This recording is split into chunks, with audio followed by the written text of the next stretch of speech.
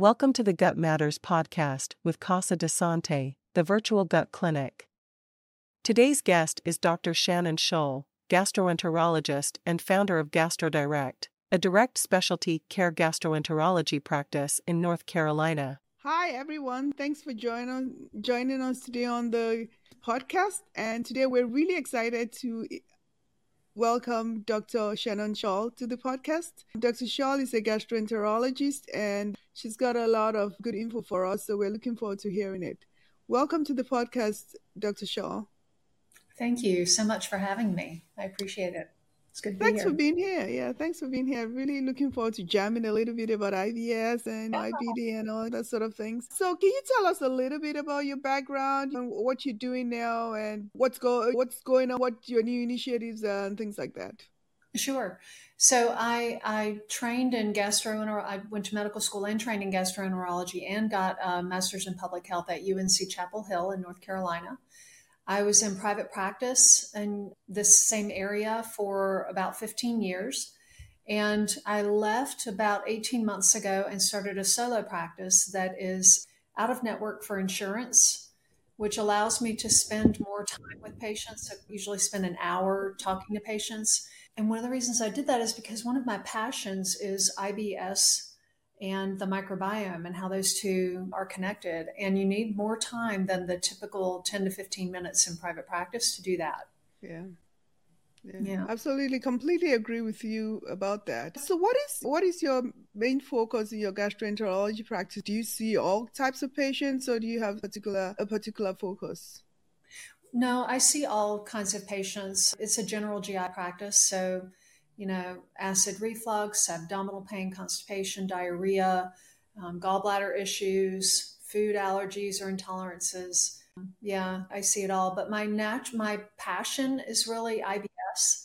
And the reason for that is that so many people become so frustrated and hopeless and feel helpless about their digestive symptoms.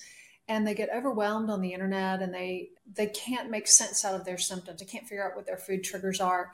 And I like being able to help them with that. It's nice to sit with somebody for a little while and just they usually lay it all out for you as they're talking. Yeah. And there's a finite list of reasons why people would be having these symptoms. And if you've got enough time, you can go through that list. And so it just takes time and interest, and I love a good puzzle. So yeah, the IBS is definitely a puzzle sometimes. So what do you see is the difference between now when you're doing direct care versus when you were in practice? Has your approach to patients with IBS changed, or what do you think is different in the patient experience? I don't know that my chest changed so much as it is that we can get a lot more done because I have an entire hour instead of the problem with insurance is that over time, reimbursements have decreased. And although doctors are generally very generous of spirit and they are helpers by nature, they're also small business owners. And so in order to continue to keep the lights on and pay the nurse and all that stuff, the only answer to that is to see more patients in less time. And so, like I said, there are about a dozen causes for diarrhea type anyway. You don't have time in 10 minutes to go through those. You can maybe hit one at a time. So the patient keeps coming back, and you slowly over months work through the list. But sitting in practice as I do it now with direct care, I get an hour and we can really set up a comprehensive plan to figure out what we think is going on. I agree with you. I see it a lot with some of our clients. They see their doctor, their GI, and they're told to go on the low FODMAP diet, for example, and they're told things like Google it or just given a sheet of paper and told to figure it out. And so it's just so overwhelming for them. So I can see that's, a huge issue within food diseases like IBS that are chronic and need ongoing, intensive, sometimes time-consuming care to get to the bottom of it. Yeah. Awesome. So what do you typically see with patients with IBS in your practice? What is your approach to seeing the patient, diagnosing and managing the patient in general? The first thing is a really good history. and going through and asking them about categories of foods. If they already know some triggers, that can help you. For instance, people often come to me as a second or a third diagnosis, or opinion rather, for their diagnosis. And certain things will support one diagnosis versus another. For instance, severe pain in one area is more likely to be Crohn's, right? Pain in the upper quadrants or the lower quadrants is likely to be constipation, even constipation with overflow diarrhea. Things that they can tell you about in response to certain foods that are accompanied by nasal congestion or hives or a rapid heart rate, that can be a histamine intolerance. So really just sitting and talking to the patient is the first step. And then you just gather clues, and that's the fun part. You gather clues, and in my mind, I've got this list and I'm going down. And then once we figure out what we think we're doing with, then we're off, what we're dealing with rather, then we're off and running. I can give the patient, if we're not really sure, I can give them some homework. For instance, histamine intolerance is one of the big ones that people come with because not all traditional GIs believe in it. It's a relatively new concept. And another one is congenital sucrase isomaltase deficiency. And there's a very easy at-home sucrose challenge that you can assign patients to do. Then they report back. So I think my strategy is really listening initially and getting a clue and then heading in that direction. Yeah. So that listening part is so important because I think so many patients feel that they're not listened to or they're belittled or their symptoms are minimized. So just listening to and understanding where they're coming from is so key. Yeah. And sometimes that's really therapeutic too, because again, doctors are really rushed. And so sometimes there is definitely a brain-gut connection, and sometimes there is some hypersensitivity, and there needs, if we're left with that and we think that what the patient is experiencing is an amplified pain reaction to normal physiologic digestion, then we need to have a conversation about what that means. And sometimes when doctors are in a real rush, the message that they send to patients is just, you're crazy, or that's what they hear. And so sometimes they come in for validation that they really are experiencing these symptoms, that they are real, that they have a name and a reason. And so validation is huge. That can make people feel so much better.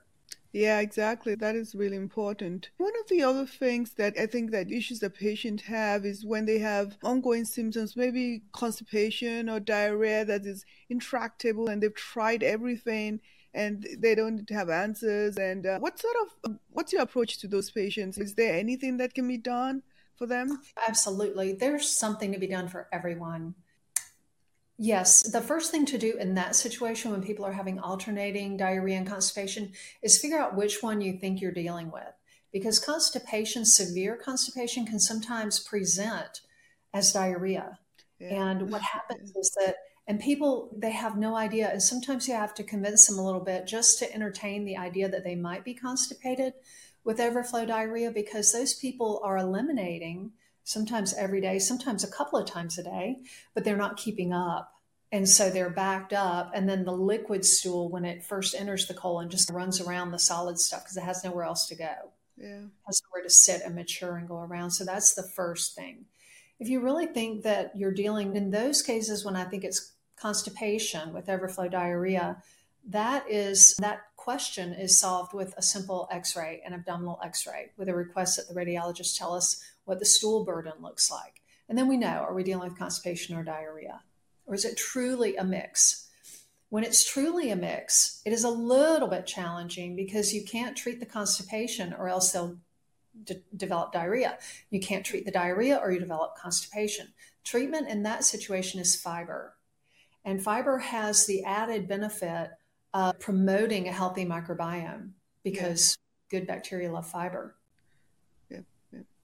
Yeah. Also, and then how about patients that have maybe ongoing diarrhea, chronic diarrhea, or ongoing chronic constipation? Because so many of our clients, for example, have diarrhea and they've tried everything, and that's going to be impactful to the quality of life. They can barely go out or go eat or even go to work sometimes because the diarrhea is constant. And or maybe the constipation is so painful. For those patients, what is your approach to those patients? Ultimately, we need to figure out what the problem is, get to the bottom of it. So go through that finite list and figure out what's going on. That's true for constipation too. But while you're figuring it out, it's really important to empower the patient. So I have two tricks that I do. One of them for the diarrhea patient is hyoscyamine, which is a prescription medication. And you take it, it's a dissolvable pill, and you can dissolve it on your tongue as you're pulling up to the restaurant, let's say, because IBS-D symptoms are notorious for happening after you eat out. And then you're sitting at the restaurant, you're right. So taking this medication just as you pull up to the restaurant, it will kick in around the time that you're eating. And I tell people it won't stop your diarrhea, but it will give you some time to get home. And that's very important because we know, you and I know, that when people are afraid of having diarrhea, their fight or flight reflex goes up and they are more likely to have diarrhea. So it becomes a self-fulfilling prophecy. And then I also, if it's really bad day to day, I will use Imodium. I will ask them to use Imodium, just wake up and take Imodium first thing when they wake up. And then that sort of takes the unpredictability out of it. They at least know that they can get up and get dressed and get to work. And then for constipation, I really love to use Dulcolax suppositories. That's my go-to. And the reason that I use that is because you insert the suppository into your bottom, and there is a physical trigger to make the rectum want to expel it. So it starts those contractions going in the right direction. And then the medication itself begins to take effect. And it happens within 15 to 30 minutes that it takes full effect. You go and you have a bowel movement and you eject, I guess, the rest of the medication, the rest of the supplement. So you don't have that lasting effect of a medication dose. So you're not out of control. I tell patients this will let you poop on a dime, essentially. Wow, awesome. Yeah. I think taking Imodium, it's a really excellent technique, and it works for quite a few patients. But sometimes I hear patients say they take it and then they go from diarrhea to constipation. Do you find that happen? Yeah, sometimes that's the thing about Imodium. It works too well. Yeah. But those people, so when that happens, what I will do is back up and I will ask them to take FiberCon. And FiberCon, or you could try other pill fiber supplements. My is to use FiberCon, but the point is that it's a compressed fiber pill. And so it absorbs the extra water in the diarrhea. And it also, again, feeds the microbiome, which is ultimately, for most people, what we need to move toward. Awesome. Even if the diagnosis ultimately is Crohn's or celiac, when it ends up not being straight irritable bowel syndrome, we're still going to need to address the microbiome. Yeah, that brings me. So what are your thoughts on the microbiome? Because I think for conventional physicians, it's not always something that they think about. It's really refreshing to find you talking about it. And how do you approach the microbiome? Oh my goodness, how much time do you have? This is my favorite thing to nerd out about. And sometimes people come in and they don't want to talk about their poop or they're a little embarrassed. And I tell them, if you and I were at a dinner party right now, we'd be in the corner and I would be talking about the microbiome and your symptoms. It's my favorite thing. Yeah. And it's a shame in private practice or in general, the traditional insurance world, you don't have time and it's too big of a topic. But it can be broken down. And that is my favorite thing in the world is when you've been talking to a patient for 10 or 15 minutes about the microbiome and you see the light bulb go off. And I live for that moment. But I think the main takeaways about the microbiome are that it's not that hard to support it. You just have to be told how. And that how is basically to eat a lot of different plants. And the easy way to do that is to eat the rainbow. And should aim for 5 different colors, but you can even count white as a color, really. As long as it's a plant, it counts. So 5 plants at each meal during the day, and aim for 30 different fruits, vegetables, whole grains, seeds, and nuts in a week, and you will totally hit the target. And that sounds like a lot. 30 sounds like a lot, but it's really not. If you and I sat down, because I do it all the time in clinic, if we sat down, you could come up with 25 easily. And then I can nudge you to come up with 5 or 6 more. Okay. easily. Awesome. Awesome. But So you that's have to some, keep that at the forefront of your mind. yeah. So that's something you work with your patients, getting their microbiome in the right place. Absolutely. Awesome. Yeah. In fact, I'm starting an online course, 12 weeks to lead people out of their food intolerances, identify what it is that's bothering them, and teach them how they can work it back into their diet, and then how to continue to coach their microbiome into full health. And the great thing about the microbiome is that a bacterial lifespan is only 20 minutes. So you can make huge changes really quickly. Yeah. Within 28 days, if you really try hard, and certainly within 12 weeks, you can make so much progress. So how do you know your microbiome is in a good place? So if, for instance, people work with you for 12 weeks, how would they know at the end of it that their microbiome is where it should be, or they have to be doing more? Yep. There's no way to test it, and no real reliable way to test it yet. The science just isn't there. But the way that you know is that you can eat anything you want and you don't have any symptoms. Okay. And then they would just continue to maintain after they finish the 12 weeks, they just continue to maintain where they're at. Okay. Yeah. And again, it's not hard. It's just that for me, I live and breathe it. So it comes easily and naturally to me, but it is a big topic, and I realize that. And so people need to have it distilled into bite-sized pieces. And then it's not hard. And one of the things that I try to teach people is that no one ever told them, because we didn't know when they were born, but one of their most important jobs is to be a good steward of the bacteria that are in their gut. Because if they just feed them a variety of plants, their microbiome will do so many things for them that they cannot do themselves in terms of maintaining a good mood. 90% of serotonin is created in the gut. So mood stability, decreasing anxiety. You'll find brain fog lifting, helps in weight maintenance. It's important in immune regulation, which is one of the reasons we think that more severe COVID-19 is associated with obesity and presumably a poor microbiome. I feel like going to do something about my microbiome right now. My kids, whenever I bring it up, my kids are like, oh, geez, this again. I think it's really great that someone like you with a lot of training and credibility is going into this, because there's a lot of conflicting information out there about the microbiome and how to take care of it. And so we need more people who actually have the training and the credibility and the background to talk about it and cut through the confusing information out there. So that's great. That's really great. You're somebody who is credible and who's actually been trained in the gut. Yeah, that's awesome. So do you see patients with SIBO? I do. Also, all the time. So, okay, yeah, because that's something else that some patients find that some traditional doctors might not believe in it. And so they're frustrated and they're trying to get help for SIBO and find out who can help them. Yeah, SIBO is an interesting one because there are several things about SIBO. You can usually arrive at a diagnosis just by taking good history. So SIBO always involves gas, and it usually involves diarrhea, and it especially involves gas after you consume carbohydrates, something sugary or starchy like bread.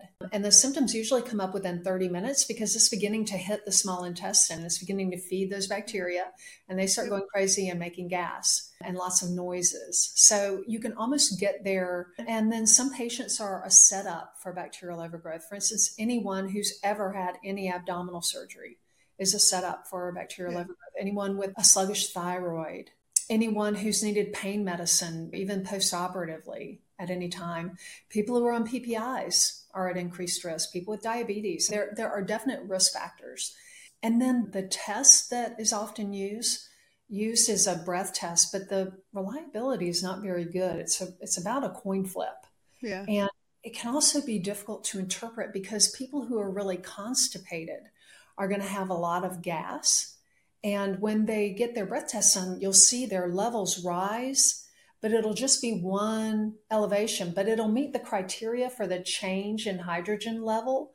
And so sometimes they get labeled with bacterial overgrowth and they get treated, and it helps a little bit because it kills some of the bacteria, but then the problem hasn't been addressed. So the constipation is still there. So the symptoms come back.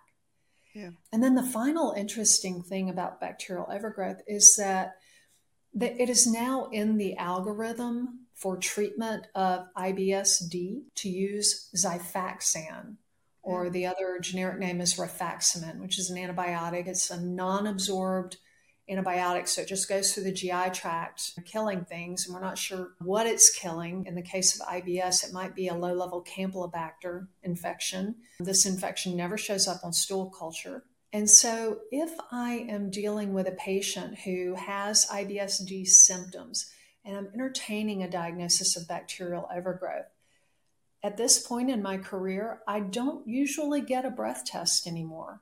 I just treat, because by treating with Xifaxan, I'm treating both IBS-D and bacterial overgrowth. The other really interesting thing about bacterial overgrowth that I love is that the longer people have had it, the more bacteria they will have in their small intestine. And we don't have a way to test how much bacteria they have. Yeah. But we know that if you treat them for 2 weeks, you'll knock back the bacteria. And then if they are still having symptoms, but they're better, treat them for another 2 weeks. This is what the FDA says. And then if they're still having symptoms, you can treat them for another 3 weeks. So it can take 6 weeks. So sometimes I get those patients in my office who say, they treated me with Xifaxan, but it made my diarrhea worse. And I always go, let's talk about that a little more. Because sometimes the problem is that they just had a bad diarrhea day and they really needed more treatment. Yeah, that's recurrence is really an issue for a lot of patients. So for patients who you want to give rifaximin, for example, and it's not covered by by insurance, which is, I'm sure that is a problem sometimes. Yeah. So what do you suggest for those patients? Do you have alternatives, or should they just find the money and buy it in Canada or something? No, that is an option. But yeah, sometimes it's just not affordable. So then I go back to what we used to do in the old days. And there are other antibiotics that you can use. Septra is one. Augmentin is another. Doxycycline or tetracycline are another one. Flagyl is one. Yeah. And so what we used to do in the old days is we would do alternating antibiotics. So we would do 2 weeks of Flagyl, 2 weeks of doxycycline, 2 weeks of Septra or whatever. And then we would wait and see how long it took for symptoms to come back. Maybe they would never come back, or maybe they would. And then we would repeat that cycle. The elegant thing about Xifaxan, if it's affordable, is that it is a treatment against C. diff. Yeah. C. difficile bacterial diarrhea. And so we all will feel a little bit better if the patient is taking 6 weeks of that antibiotic, because we feel like, okay, we know we're hurting the microbiome, but we're also hurting the bad guy, C. diff, so we have to worry about that less.